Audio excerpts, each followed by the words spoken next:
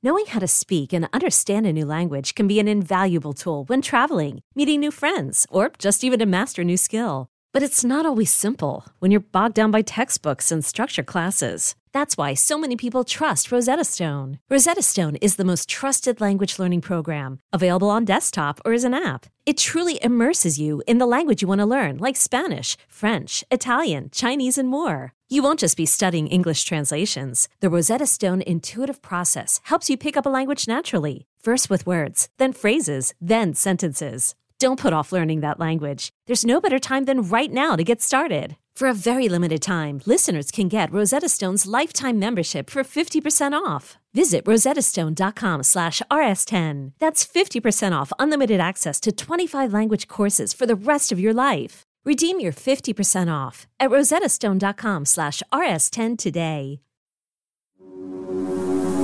C13 Originals. Previously on Once Upon a Time in the Valley. Nora falls in love with Troy. Troy falls in love with Nora. At nighttime, we go to lay on the sand and look at the stars and go swimming in the ocean late at night. It was just me and her. We would do everything together, inseparable. Nora starts nude modeling. It's a secret from Troy and the rest of Redondo Union High, but not for long. I'm looking at all these dirty pictures on the wall that are, probably a foot wide. It was clear to me right there. I said, that's your girlfriend right there. And everybody in the room said, no, it's not. And I said, yes, it is. Nora Kuzma. That's your girlfriend.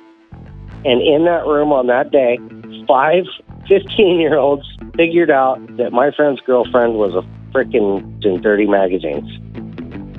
Nora has nowhere to run, nowhere to hide. Except, of course, the adult industry. Once the people at school knew, I think she said, I might as well see where this goes, because it's going somewhere. I'm obviously good at it, and they want me to come back and give me more money to do it. So I think the school had a lot to do with it, the people in the school and how they treated her.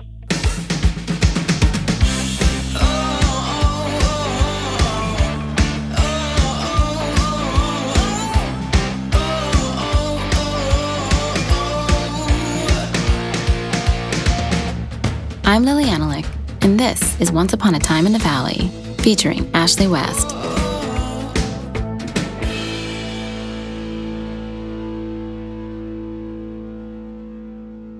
Okay, Ashley, strap on your seatbelt.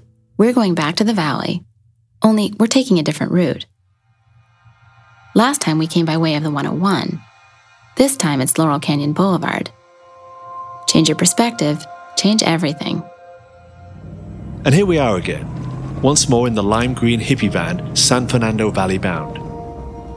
And now for the owner of the lime green hippie van, Rogers, aka Roger Hayes, aka Something Rogers, aka Comb Over Bob, aka the boyfriend and then ex-boyfriend of Nora's mother Patricia, and the man who, according to Nora, molested her, and who, according to multiple individuals, took her to Jim South's office for the first time. We spent the better part of a year looking for Rogers. And then we found him. And then we didn't. We missed him by a handful of weeks. He was living not in Steubenville, where he and Patricia began dating when both were students at a local college, nor in Redondo Beach, where he and Patricia broke up, and he worked as a full-time engineer and part-time coke dealer, but in a small town in Central Florida. Only at that moment, he was living in the county jail, and had been since the first of the year. We were planning to visit him in March, and then came the coronavirus, and all visits were suspended. Even more problematic, he's legally blind, so he can't negotiate the jail email system. Legally deaf as well, and he forgot to take his hearing aid when he was arrested, so he can't manage the jail phones. And seriously ill from kidney polycystic disease, so he's in the jail infirmary. Rogers is truly unreachable. And even if you somehow did manage to reach him, you likely still couldn't, since he suffers from dementia on top of everything else. His wife, whom he met at Bible College in 1987, explains to me the circumstances behind his incarceration. On New Year's Eve, he would like to get out a gun and shoot it off in the air for celebratory fire. But this time, I didn't want to be bothered. It's too hard getting him in and out the back door. And then he's got to get out of the wheelchair, and he can't move that much. It was around midnight, and I heard a gunfire, so I was trying to take the gun away from him, and he pointed it at me, and that was enough for me. I got my bag, and I left the house and went and got the sheriff. There were 3 charges against Rogers, including aggravated assault with a deadly weapon. This would have been Dead End City, us slamming headfirst into a wall of solid brick. Except Rogers is, says a compulsive talker. And one of the things he talked to her compulsively about was his old girlfriend Patricia and Patricia's daughters. Here's again. He should have known better than to hang around with this Patricia. They met at Steubenville College. He liked to be a student. Why he spent so much time in college made him feel good to be around young people, and I think she just wanted to get away from her husband or whatever, make a new life. It was good to her, and he told me he was trying to influence her for God, show her that there would be a nice person in the world. He liked the girls. I know one time he took them down to visit his mom in Florida so they could go to the ocean. He would take them on trips and take them to McDonald's, and he just tried to be a good father to the kids. Rogers secures a job in the aerospace division of TRW Inc., located in Redondo Beach. Patricia and her brood join him a few months later. But the couple busts up. Patricia leaves Rogers for another man. Tracy and Lorraine stay with Rogers. That Patricia deserted Rogers was a painful turn of events for him, but not, according to an unexpected one. His mother she's very, very tiny. She had so much trouble delivering that they pulled his head out with a forceps, and they severed a nerve in his forehead that controlled the shape of his face. His nose curves around, and his mouth curved around. With a facial deformity, he probably felt that nobody could love him. His first wife, she loved somebody else, and Patricia left him. Rogers is especially close to Nora, says Nora was ashamed of her mother because they were so poor, and of course was from such wealthy parents, and she was exposed to that briefly at his mother's house. She could see the beautiful home that he came from, that his parents had. Now that much I got from what he said. Though at a certain point, he has to distance himself. The girl, she went and became a pornography star, and wrote her a letter encouraging her not to go forward with the type of things that she was doing. He said, you mustn't do this. This isn't what God wanted for you. Stuff like that. I don't know. And then he kind of left that situation because he felt she was determined to do what she wanted to do. And he knew he couldn't be around, for something like that because they would blame him for this Tracy Lords and her skullduggery. But a few years later, says he gets pulled back in. He had a summons that he had to go back to California and appear in court, and he was real upset about it. He had to leave Bible college, so that must have been in 87 because I hadn't known him very long at that time. He had to provide a deposition or be in court or something. She wrote him a letter. I think she told him something about she had chosen her life the way she wanted or whatever. And he had that letter that he took with him. I know that was very important. The letter apparently does the trick because no charges are ever filed against Rogers in connection with Nora, so far as knows. I ask her straight up if she thinks Rogers could have done what Nora accused him of doing. She says no. She says that Rogers told her it was the other way around. Said that she offered herself to him. She said that, wouldn't you like to have sex with me? And he said, no, if you were 18, maybe it would be a different story. Now, he said that to me, I'm sure. This isn't to suggest that we believe what Rogers said. The idea that it was Nora who was putting the moves on him is, in our opinion, about as likely as the idea that he was an undercover cop posing as a drug dealer, as he told and not just a drug dealer, as Nora maintains. I think he was a dealer for marijuana. He went to work for the police for a while, and they put him undercover, and he helped find out drug dealers and find out drug hideouts so that they could go in and arrest him. Additionally, we have proof in the form of testimony from not just Nora, but also from Jim South, Suze Randall and Humphrey Knipe, and Tom Byron, that he was far more involved in Nora's adult career than he let on to. He was an active facilitator. Don't forget, it was he who told Jim South that Nora would end up in porn. No, we're just reporting what he said, or rather what his wife said he said. He is, after all, a key player in Tracy's story. Speaking of Tracy's story, and Nora is once again Tracy now that we're back in the Valley, let's get on with it. During our first trip to the Valley, we made much of the fact that in 1984, the year Tracy arrived, the adult industry was blowing up because of VHS and video cameras. It's an exciting scene as we present it, full of stupid opportunity just waiting to be exploited by some cunning young thing. And it is an exciting scene, and it is ripe for exploitation. But it's also fraught with peril, a fact we underplayed.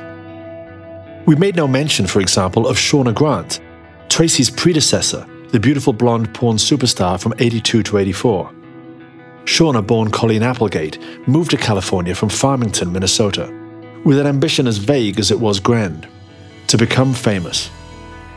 Straight modeling jobs were hard to come by, so she answered a newspaper ad for figure models, walked into Jim South's office. Here's adult actress Kelly Nichols on Shauna. She was a little girl, very vulnerable, and she knew she was a blonde in Hollywood. And she loved being a model. She loved doing print work. That was her thing. And she kind of got pulled out to do movies, and she started shooting movies.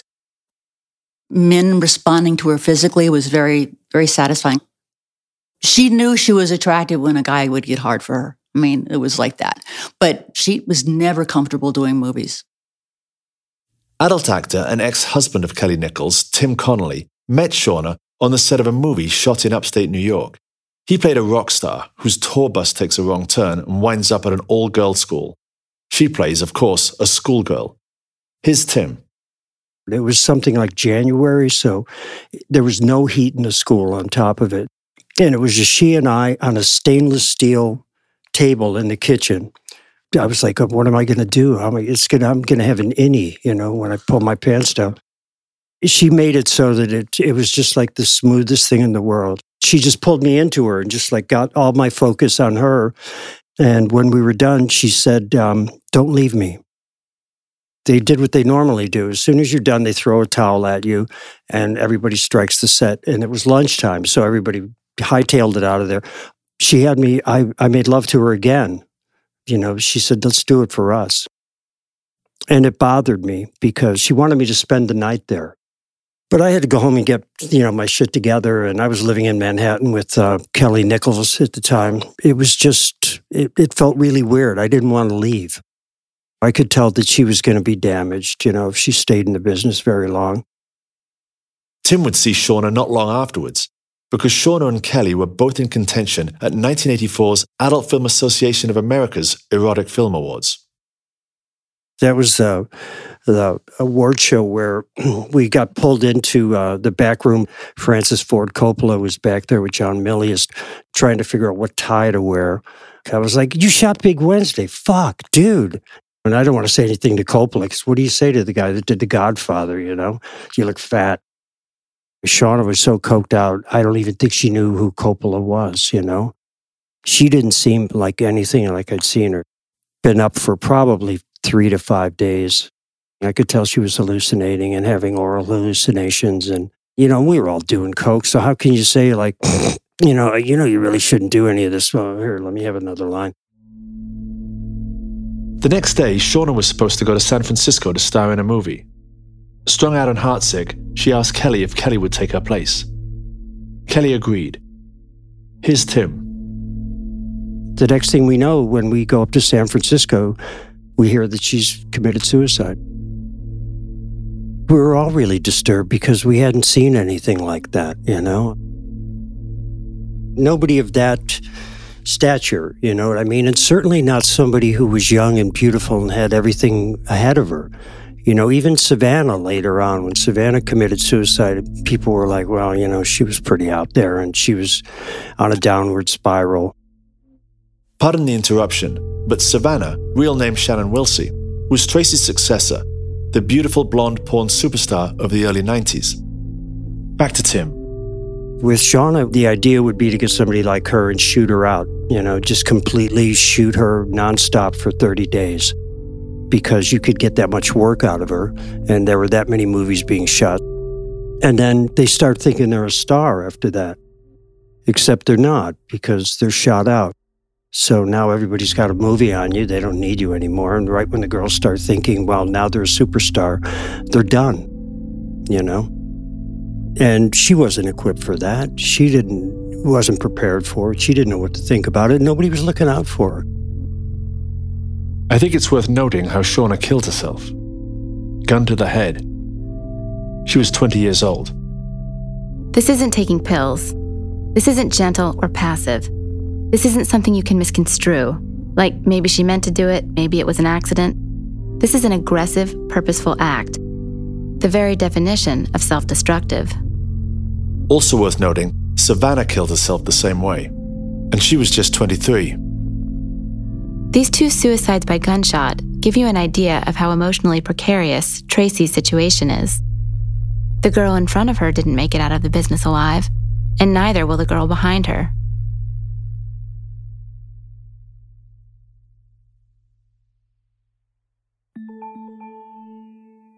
I'm Sandra, and I'm just the professional your small business was looking for. But you didn't hire me because you didn't use LinkedIn Jobs. LinkedIn has professionals you can't find anywhere else, including those who aren't actively looking for a new job, but might be open to the perfect role, like me. In a given month, over 70% of LinkedIn users don't visit other leading job sites. So if you're not looking on LinkedIn, you'll miss out on great candidates, like Sandra. Start hiring professionals like a professional. Post your free job on linkedin.com/recommend today. Hi, this is Amy Poehler, here to tell you about a new improvised show from Paper Kite Podcasts, the team that brought you Say More with Dr. Sheila. Check out our new parody podcast, Women Talking About Murder. It's a show about women talking about murder. Every episode features special guests, twists, turns, and the mystery of a missing co-host. Available on the Odyssey app or wherever you get your podcasts.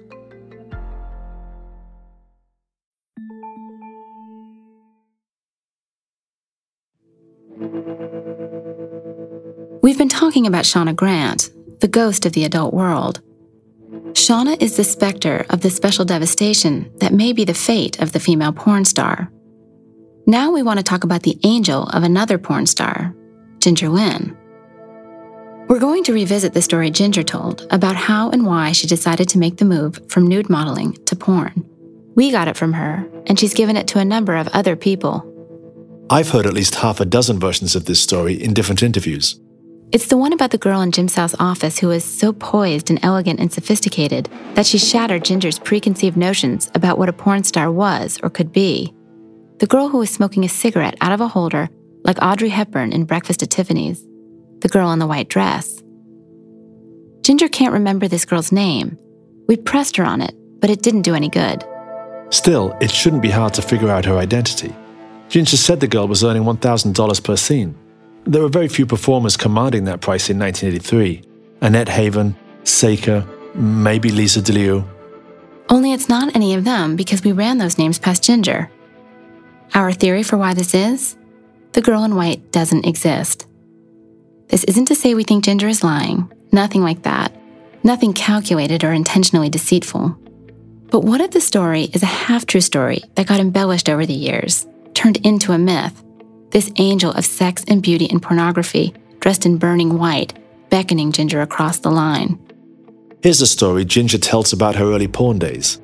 A grimy, grubby, upsetting story that doesn't sound remotely embellished. That sounds all too real. This is one of my bad memories. I remember there was a girl that the taxi cab had pulled up and she was passed out and somebody had to come down from Jim's office and bring her back up. And she had done BDSM film of some sort and, they couldn't revive her kind of a thing. And I'm just going, fuck, because that's what I thought porn was. BDSM, bondage, discipline, sadism, masochism. So the mid-'80s porn world isn't all frisky fun. A band of irrepressibly randy rebels thumbing their noses and other body parts at the stuffed shirts of the world. It's other things too. And those other things are dark. Adult actress Sharon Mitchell, for instance, is probably right when she says that the mob guys hanging around the porn sets in LA were typically the dumb cousins of the New York mob guys. But who says dummies can't be scary? Remember Ruby Gottesman, the adult distributor who went to prison for selling Tracy's tapes after her true age was revealed? This is Gail Holland, a reporter who covered Gottesman's trial. Gottesman's business, which at that time, and I believe this is documented in the LA Times, was had this kind of two-bit mafia thing. And his business was burned down, and his 27-year-old son was later found beaten to death and wrapped up in something in the trunk of a rental car. Those things happened, I believe, after Tracy was involved, but I do think his operation touched on violent incidents. I buy that there were remote, shadowy figures in the porn landscape, and that Tracy sometimes felt menaced by them. But I'm not sure I buy what Tracy's mother said when she testified on Tracy's behalf at Ruby's trial, that Tracy never went to the cops because she feared reprisal from the mob. Speaking of buying things and not buying things, I buy that the adult industry people we interviewed genuinely did not know that Tracy was underage. You're repeating yourself, Lily. You said this in an earlier episode. Hang on, let me finish. I buy that the adult industry people we interviewed genuinely did not know that Tracy was underage. But I also buy that adult industry people in general tried to get away with what they could. Meaning, if a girl presented a pretty good fake ID, they let her in, whether they believe the ID or not. After all, Tracy was hardly the only young one in the business. Here's Tim Connolly. I don't want to name names because you don't want anything to come back at you. A lot of girls were underage. It wasn't that surprising. I had a couple girls say to me, I was like, wow, how old are you? Oh, I'm 16 and a half. There I am, we're starting a sex scene and they tell you that. What are you going to do? You're going to stop everything? Because what'll happen is you would get fired. Because there's a good chance the director knew. And whether he did or whether he didn't, it wasn't going to stop filming. It might cost you your job. It seems shocking now. Back then, it was not that unusual. So basically, the adult industry didn't care if the girl was underage, so long as no one could prove it knew she was underage. Yes. Plausible deniability is what it was after, not moral absolution. And by the way, aren't those underage suspicions the whole point, or at least a large point of the adult industry? Absolutely. The notion of barely legal is, you could argue, the engine that drives the adult industry. As Tracy understands better than anyone. Think about it. She's a statutorily young girl who pretends to be a legally permissible young woman so she can play a statutorily young girl. There are a lot of naughty schoolgirls on that adult resume of hers. But back to plausible deniability. Let's talk about that electric moment we had with adult actor-director Paul Thomas, known as PT. So Ashley, we both spent a lot of time interviewing people, which is why we both understand the rhythms and nuances of these encounters, the unspoken power struggles going on, the seductions and counter-seductions. People come to you with prepared material. It's stories they've told a million times. Grooved, honed, canned stories that reflect how they see themselves, or how they wish to be seen. And this isn't the material you want. This is the barrier to the material you want. So what you try to do is keep the interview going until the person gets tired or bored or swept up in a memory or a story and lets the barrier drop. Starts talking in fresh, spontaneous ways. When we interviewed PT, we asked him early on what he felt his obligations were to the young women who were considering becoming performers. After all, he'd been a star adult performer and had become a star adult director, was a major figure. Here's his answer. We went out of our way to make sure that girls were healthy, that they stayed healthy, and more than that the girls knew what they were doing. I had 1,000 conversations with girls. Do you know what you're doing? Do you realize that you're never going to run for mayor of your town? Please consider this effect of this on your life. I spoke with great knowledge. My decision to do pornography had huge effect on my life. As Paul explained it to us, he was giving these young women an opportunity to reconsider, a last chance to turn back. In other words, he was behaving like a model porn citizen, scrupulously non-exploitive, almost like a stand-in parent. Then somehow, in the second or third hour of the interview, our conversation circled back. We again asked PT what he felt his obligations were to the young women who were considering becoming performers. PT's answer this time: I wouldn't diagnose their personalities as far as she'll be fine, and she won't. I just try to let them know what they're up against, what's going to happen, and then made them responsible for themselves. And without a doubt, I saw girls and men who had no business being in such a crazy environment, no business at all. They weren't going to be able to handle it. It was going to ruin their psyches. But we would always err on the side. Paul pauses here and stretches out the pause, and we wait for him to close on the inevitable of caution, to tell us that the industry was ultra conscientious about warning unsuitable people away, because that's more or less the party line, what we'd been hearing from adult industry people since we started interviewing them for this project. And obviously Paul knows that we're expecting of caution, because he flashes a devilish grin before saying, of whatever suited us best. We wouldn't err on the side of caution. That's for damn sure. If we erred on the side of caution, we probably would have turned half the people away. You're about to engage in hardcore sexual action, and it's going to be with you for the rest of your life, and it could be thrown in your face by a priest, a husband, a child. It's definitely going to make it more difficult for you to achieve certain goals in your life. You need to be aware of that. Would I actually say that to people? No. Tracy is 16 years old when she first engages in hardcore sexual action on camera. It's for What Gets Me Hot, directed by Dick Miller, co-starring Tom Byron. We're going to hear now from a production assistant on that movie. This man has gone on to have a successful career in mainstream Hollywood and is requesting that we not use his real name. We'll call him Patrick. One of the first things I did is when Tracy showed up, Dick asked me to take a Polaroid of her holding her documentation up to the camera, and took the picture, put it on the release, and gave it to Dick for his files and stuff like that. Had no inkling of the fact that it was all fake. It was a regular California driver's license as far as I could tell. Tracy, according to Patrick, gave no indication that she was a first-timer. She was extremely confident. She was extremely wanting to make a good impression. She was extremely willing to be perceived as doing a good job. I kind of got the feeling like even though she was an ingenue, she wanted to be in the business. She wanted to be a star, and she wanted people to pay attention to her. And yet she did give an indication, only she was very selective about to whom. Patrick again.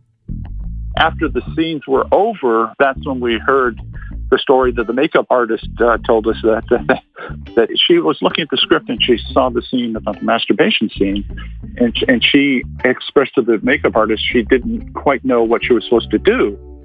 So the makeup artist took her in the back room and taught her how to do it, and she came out, went on camera, and nobody figured it out until afterwards. I think her performances, she looked like a pro all the way around.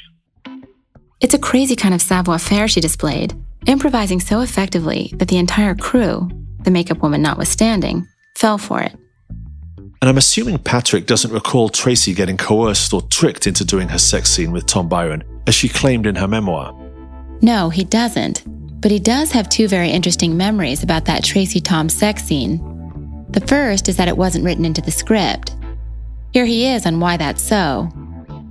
My understanding was that she would agree to do a certain scene, but she just wanted to feel comfortable on the set and everything like that. So it was kind of a foregone conclusion that she would do it, but just not necessarily put it down in black and white and have her face it when she walked in, get through the first scene, and then after that, think about doing the other scene. Say what you will about Dick. He wasn't the kind of person that would ambush someone and do something like that. So it was understood that that would be probably the direction that things would go. But if it didn't, he wasn't going to force her or put her in a bad position. He just wasn't that kind of guy. That tracks. Tracy was being coaxed into this, seduced almost. Dick would have been very careful not to frighten her off. The second interesting memory Patrick shared is that it was always going to be a Tracy-Tom sex scene, meaning Tom, who, according to Tracy's memoir, was a stranger to her at the time of What Gets Me Hot, is the only performer she'd work with. And she very easily could have worked with Sean Taylor or Mark Wallace, the other two male leads in the movie. Patrick again. It was, I think, at the beginning of the dating, and I don't know how she met or anything like that, but Tom Byron was pretty enthusiastic. And actually, I believe part of the deal was that she wanted to be in the scene with Tom Byron as well, too. Ashley, this feels in a way like a continuation of the story that Troy Matherly, Tracy's high school sweetheart, told at the end of last episode. Tracy, already a nude model, picks him up at his house in a limo, takes him to dinner, and then tries to get his dad to sign a contract on his behalf. And Troy and I both thought that the contract was probably for a hardcore modeling job. Like she was about to get into hardcore modeling, was scared to do it by herself, wanted to do it with somebody she trusted. Troy's dad, as we know, refused. So my guess is she turned to Tom, a young guy, a sweet guy, a guy who was a bit like Troy. It makes sense. And while Tom is her porn boyfriend, she also has a real-world boyfriend, Tommy. Though perhaps the more apropos term for Tommy is an adult one, suitcase pimp, a combination boyfriend-manager-pimp. I don't know if Tommy qualifies as a suitcase pimp since he definitely isn't Tracy's manager, but he does live off her. This is what Gene, the boyfriend and later husband of Tracy's older sister Lorraine, has to say about Tommy over Facebook Messenger. Tommy, the abusive boyfriend, was money hungry. I called him once a miserable parasite. He was likely going to kill me since he was an ex-Marine. I strongly believe he played the biggest part on Nora being exploited. He was, in my opinion, more like a pimp. And Tracy, who never breaks cover with the adult industry, must break cover with him. It's probably impossible not to since they live together. Here's Tom Byron. She was like commiserating about this guy, and it's just like, this guy and blah, blah, blah. And she was not very happy with him. And I said, you don't have to worry about this guy. Just, come stay with me if you need to get away from him. And she said something like, I can't, he knows too much about me. He's holding something over my head, or words to that effect. This gives us some insight into how isolated Tracy must be. She's in the adult world, which is estranged from the regular world. She's sharing her bed with an enemy, someone who's possibly blackmailing her or extorting her. She's alienated from her blood family. She's alienated from Troy and her North Redondo family. And the adult industry can't become her new family because she has to lie to it constantly and about everything or risk exposure. Christy Canyon picks up on this, if only in retrospect. Tracy, to my knowledge, except I hear, when she was living or whatever with Tom Byron, didn't really associate with people outside of making films. I think she really kept to herself. I mean, what a lie she was carrying for 2.5 years. That's a feat. As we said back in episode 3, there was one adult industry person Tracy allowed herself to get close to. Not close enough to be fully honest with, but still close. Suze Randall. She didn't like most women because they were competitive with her. But we got on really well. I suppose I'm more like a man, you know. Suze is, or was, a professional beauty, a successful model, both fashion and nude. And her appearance and manner are certainly feminine. But I think I know what she means when she says she's more like a man. She's direct and assertive in a way that tends to be perceived as masculine. And I'm sure Tracy was responsive to this, to the kind of cocksure energy that Suze projects. Plus, her camera's eye is lascivious. She's a female with a male gaze. Suze would have served as a role model too, I suspect. Oh yeah. Unlike Tracy's mother, Suze was a woman who knew how to operate in a man's world. A woman who dominated in her career. A woman who was nobody's fool or victim. And with a stable marriage to a devoted mate who supported her professionally and allowed her freedom. Here's her husband, Humphrey Knipe, on how that aspect of his marriage to Suze worked. I was never possessive. So if she did have the occasional extramarital fling, so to speak, I didn't particularly care. I just wanted the best for her, really. She was very jealous of what I did. So it's kind of one-sided. A funny little exchange my attention snagged on. So we were at the ranch with Suze and Humphrey. Suze was talking about Tracy. She came on to your husband, to your boyfriend. She came on to every male that was around. So who would think that she was underage? Which prompted me to turn to Humphrey. Did she come on to you? I mean, what was she like with you? No, she didn't come on to me either. That Tracy, who apparently rarely exercised sexual restraint with Humphrey, has to be a tribute to her feeling for Suze. And as soon as the scandal broke in July of '86, Tracy severed all ties to the adult industry, quickly and completely. Except for one, to Suze. That tie would fray, then break. It took a while, though. She even actually visited me in hospital after Lucy, my third one, was born. That would have been in October of '86. Suze continues. We drifted apart. I loved her. I mean, it's a shame that she had to sort of pretend that she'd been seduced into this. That's when when she started changing her story, that's when I just backed off her. She's just doing this for try and get ahead in the real world, and good for her, but it's not honest. Suze is so sort of cheerfully hard-boiled that she's not going to get mushy about Tracy with us, but you can tell that there was real emotion between them, real warmth, and that she's bothered by what Tracy did, or what she thinks Tracy did. Actually, the warmth surprises me. I can't picture Tracy paying a visit to the maternity ward. Yet there are hints that Tracy's icy front is just that. Adult producer David Blander, then David Jennings, tells a story about an on-set interaction he witnessed between Tracy and co-star Mark Wallace. In the movie, in the script, he makes a pass at her and she shuts him down. And she did that so brutally that after the thing was over, Mark Wallace is sitting there kind of stunned, and she puts her hand on his arm and says, "What a bitch, huh?" It's that story Rick Shaw told about Tracy bumming cigarettes and not inhaling all over again. It's as if she's inside the role and outside the role at the same time. Is playing the part of the bad girl with Rick, of the bitch with Mark, but that's not really her. I don't know if this is related, and it's something I'm probably sensitive to because I'm a woman, but I notice that the guys who work with Tracy who are more laid back, guys like Tom Byron and Billy Dee, Mark Wallace it sounds like, get along great with her. The non-laid back guys, though, have a problem. Any theories on why? This is the pre-Viagra era, right? So male porn performers are true studs. Studs in a non-figurative sense. Actual, literal studs. And Tracy's a stud, basically. She has ovaries, like Tim Connolly says. And she issues an unspoken challenge to every man she meets.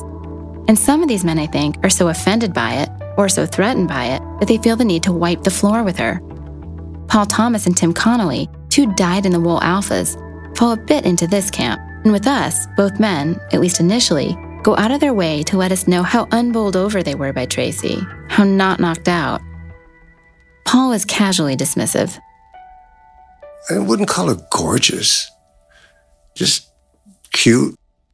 When she was with a guy she felt was deserving of her, she was very nice, but I saw her mistreat men. She could be very short with people who she thought weren't as cool as she was. And I was cooler than she was, and she knew that. So she was her best with me. Tim is more pointed in his put down.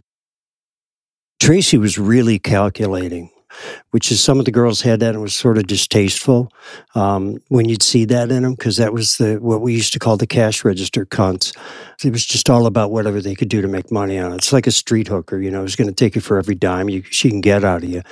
Tracy was just like, you could see like the wheels turning in her head. I don't like somebody to tell me how beautiful they are, even if they are really beautiful. And I didn't see her as being beautiful because I saw that snotty kid that thinks they're better than everybody. And any guy who's going to come across a girl that thinks she's better than them and starts talking down to you, you want to just trip her up. You want to do something. You want to make her fall on her face. Paul is all about Ginger, which makes sense. Ginger isn't a pushover by any stretch, but she's a sport. She'll accommodate a guy, help him out, is on his side. And earlier in this episode, we heard Tim rhapsodize about poor Shauna Grant, who was feminine frailty personified. And yet, both Paul and Tim, in the second hour of the interview, which I now think of as the hour of truth, came around on Tracy. Tim's reversal was more striking, so we're going to pay special attention to it. I didn't like her. I didn't think her tits were that nice. I didn't think her personality was that nice. But when I saw the rushes, I'd be like, holy shit. I mean, because the camera loved her. There was something that happened. It was a phenomenon, She knew exactly what she was doing. She knew all the angles. She knew how to block. She was very keenly aware of her light. She could find the light, Some girls could never find it. You could put people in the light and they'd just step out of it right away, And she was really good at sucking focus, which is like a cardinal sin in film. Except in the porno industry, that's the earmark of a budding superstar. I mean, that's the ultimate masturbatory fantasy is like, if that's the girl you're looking at, she's going to force you to look at her because she knows she's got you. And it always seemed like this scene would become her scene when you shot her, and it would be done when she was done, instead of when the guy was going, oh, hey, man, give me a countdown, hey, I'm going to go. It wasn't that way with Tracy. It was just like you were now in Tracy's world. And that was part of her magic, I think, When Tim finished delivering this monologue, this aria, this paean, whatever you want to call it, I wanted to stand up and applaud. It's such a beautiful, sensitive description of Tracy. I mean, it verges on the poetic. And this from the guy who called her a cash register cunt 50 minutes before. Tracy has trouble, too, with alpha females, namely Ginger Lynn. Ginger, in our interview, followed the pattern set by Paul and Tim. At first, she was derisive of Tracy. It's almost obligatory. We did, to the best of my memory, 5 films together. And I couldn't tell you one thing about the sex that we had together. I truly just fucked her. There was no emotion. There was no dance. There was no lost. It was more of a little power play than a turn on. Like, all right, I'm doing you first. No, I'm doing you first. Fuck you. It was just, it wasn't easy. And then the interview progressed and her memory improved. No, that's not right. It isn't that her memory improved, it's that it unclenched. She let herself remember. And because there was this thing between Tracy and I, our scenes were really good. There was a one-upmanship there, and I was going to fuck better than her, and she was going to fuck better than me. The passion was more, like two punks that didn't like each other. But when you're watching the scenes, you don't know where that passion's coming from. You don't know what it is. And it's that antagonism that makes their scenes ignite, according to cultural critic James Walcott. Ginger Lynn, she had the same sense of attack in a scene that Tracy did. She was going to give as good as she got. I mean, the thing is, their sex scenes were like cat fights, you know? And, male audiences love cat fights. Maybe women audiences do too. But it's much more interesting to look at than when they would put in a lesbian scene in a porn film, and it would be like a lyrical interlude, you know? And for all her purported loathing of Tracy, Ginger, of course, casts Tracy as a fellow lead in Those Young Girls, which suggests that at least before the IRS gets involved, followed by the lawyers, the courts, the prison system, the dislike is shallow, professional rivalry, and little more. Professional rivalry is maybe even too puffed up a term for what's going on between them. I think a lot of it is just adolescent snottiness. Here's adult actress Amber Lynn. It was like, siblings when they're just at each other the whole day, the whole week. You can't get in the car with them. They can't sit next to each other. This is the kind of thing that it was. Ginger would say to me, you can't be friends with Tracy. We were just kids. We were 18 and 19 years old at the time, And Tracy has bigger problems on her hands than Ginger. When she finally unloads her suitcase pimp Tommy, it's only to pick up another, Stuart Dell. Stuart, in part 2, comes off as Mr. Hollywood, suave and confident, as an operator in short. And a popular theory in the industry is that Stuart masterminded the whole con, either ratted out Tracy or got Tracy to rat out herself. Because don't forget, Stuart is the co-owner of Tracy's company, TLC. Financially, he stood to benefit from the scandal as much as she did. Here's Jim South. Oh, I think Tracy and her boyfriend connived together. But it turns out Stuart just looks the part of an operator. Really, he's a pretender. Paul Fishbein, founder of the adult trade magazine AVN, on Stuart. I remember Stuart Dell. The adult business is a vast wasteland of ne'er-do-wellers, of con men, of scammers, of guys that were going to change the adult business and were gone in a year. It's a wasteland of those people. And I think he's just one of those guys. Paul's rough on Stuart, just not quite rough enough. Ashley, we both think a lot of hours, days into looking for Stuart. It was you who finally picked up his scent. I almost didn't. The trail went cold in 2010. I was starting to think Stuart was among the departed. But then I located a family member. This man roared with laughter when I said I was looking for Stuart and why.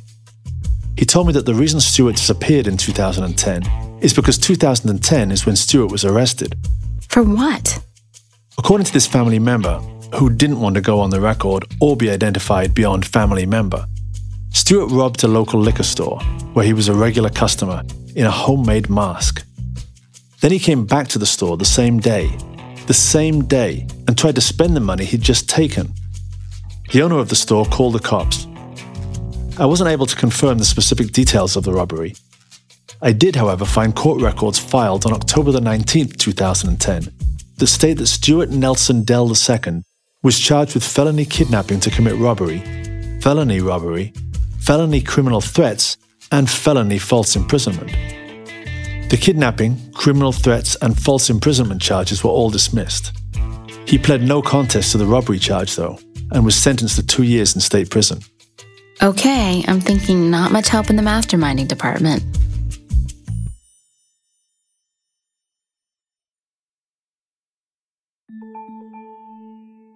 Hiring for your small business? If you're not looking for professionals on LinkedIn, you're looking in the wrong place. That's like looking for your car keys in a fish tank.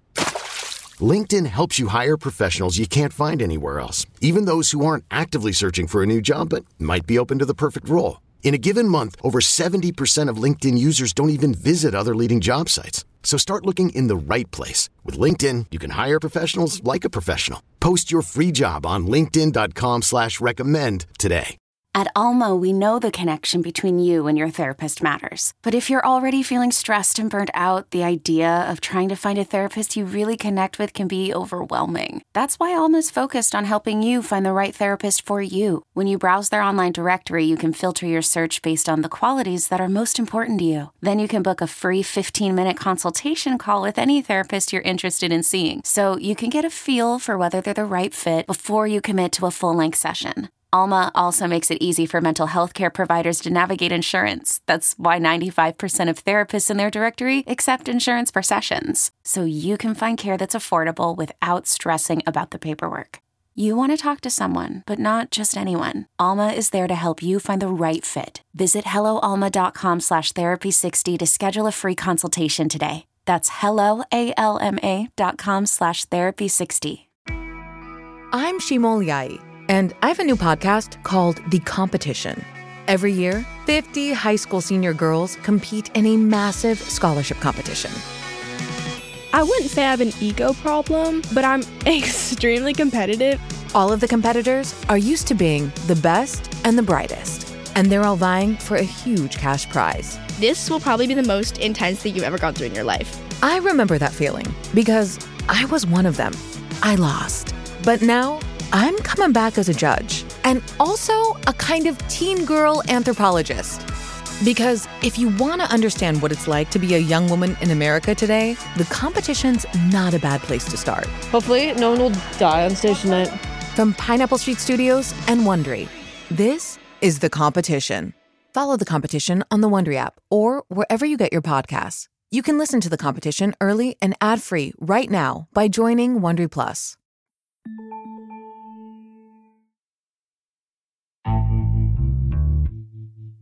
So, adult industry people balk at Tracy's claim that her 2.5 years in porn is one giant blackout for her because she was so blitzed on drugs. They insist that during her time in the business, she was a cool and competent professional and very sober. And I believe that's probably true for most of the time she was in the business. In those last few months, however, I think coke did become a problem. Here's Tom Byron.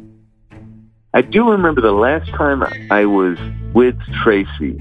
It was the Vegas CES show, and I ended up hooking up with her. And Stuart was in the other room sleeping, and this was actually the only time I ever did coke with Tracy was then.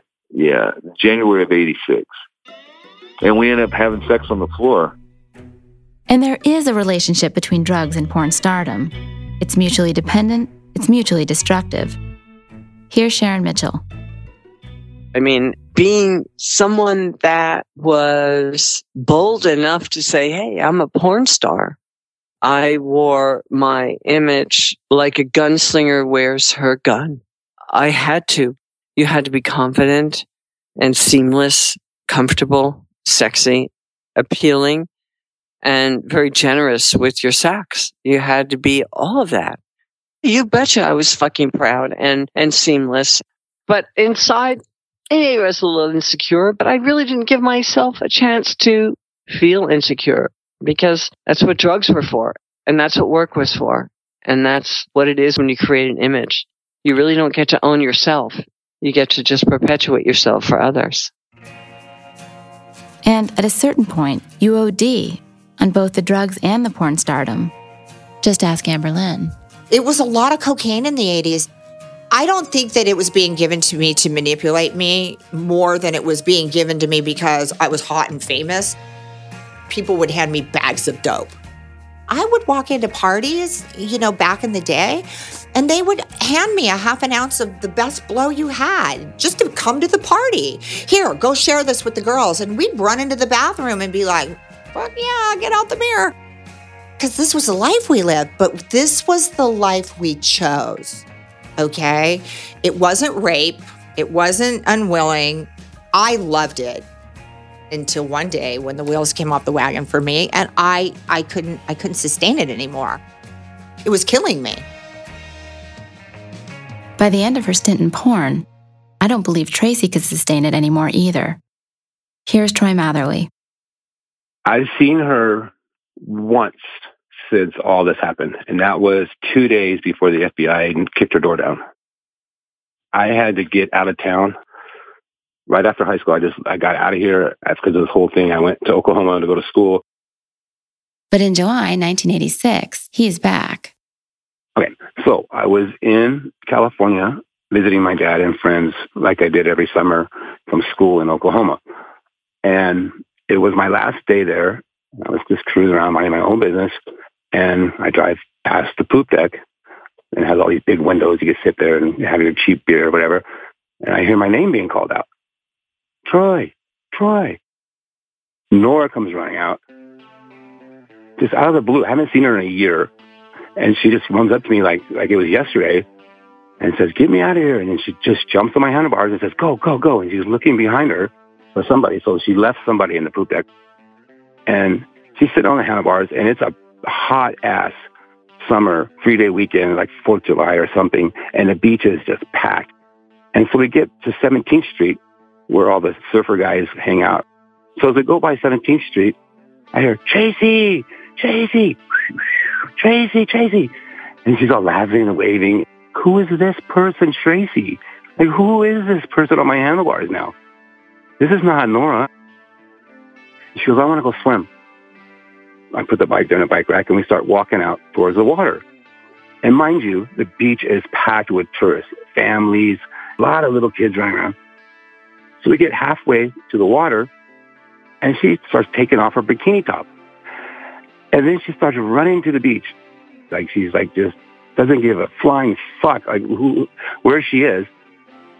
This is the weirdest thing, because annoying her like all those years and then just not see her for a year, and she has become. The moms are like taking the little kids and putting towels over their head, and they're just ripping her a new one. But she was so gorgeous. And at first I was like, what the fuck is she doing?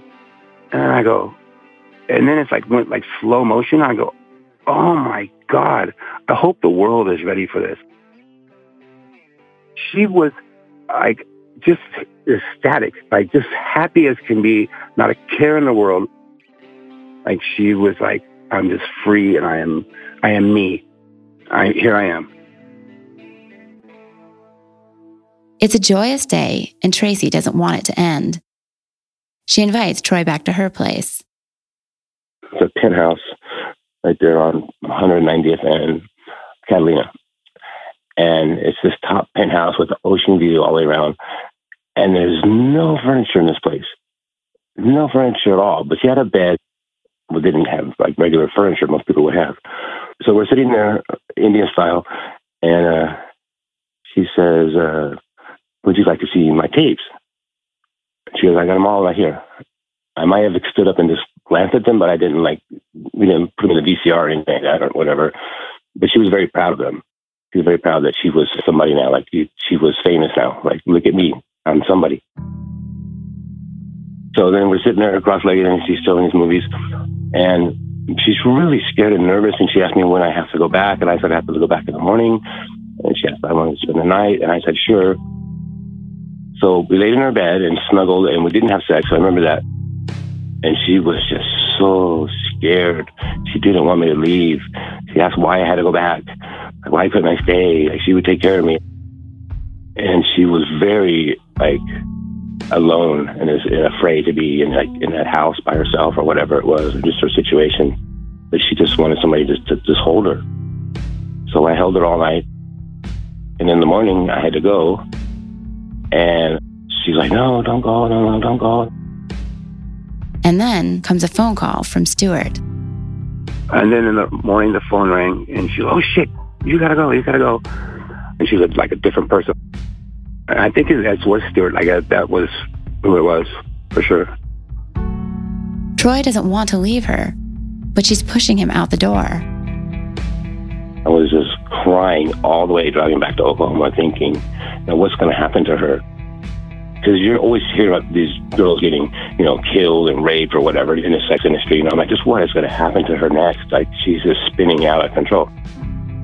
Oh, and then she was doing cocaine. She had this big, huge mirror on the floor.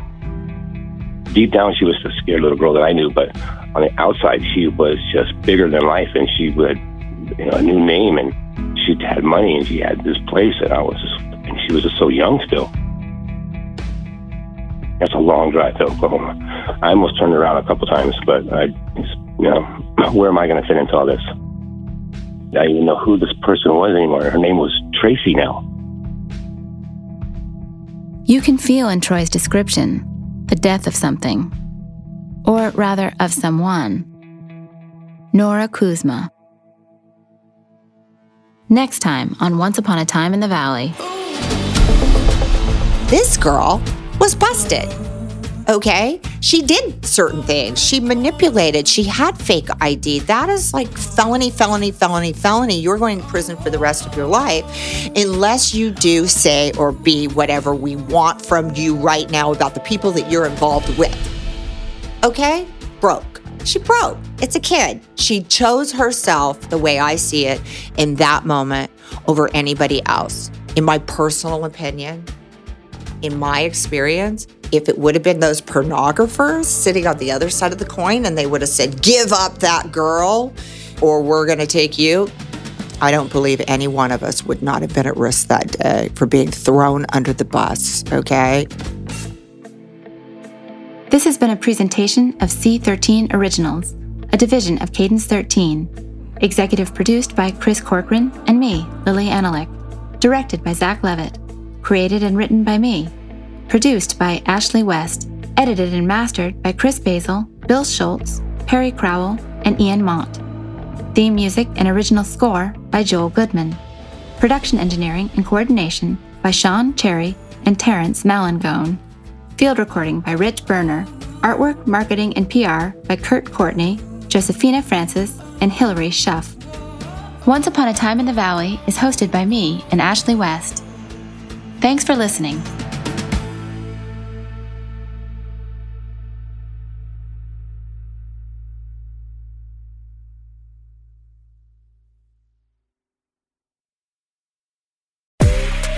It's Sophia Franklin, and if you don't already know, listen up. My mini-series is live now each and every Monday, and the only person missing is you. We're dating, we're dumping, we're learning, and we're tapping into all the feels that originally brought us together. Listen and follow Sophia with an F on the Odyssey app or wherever you get your podcasts.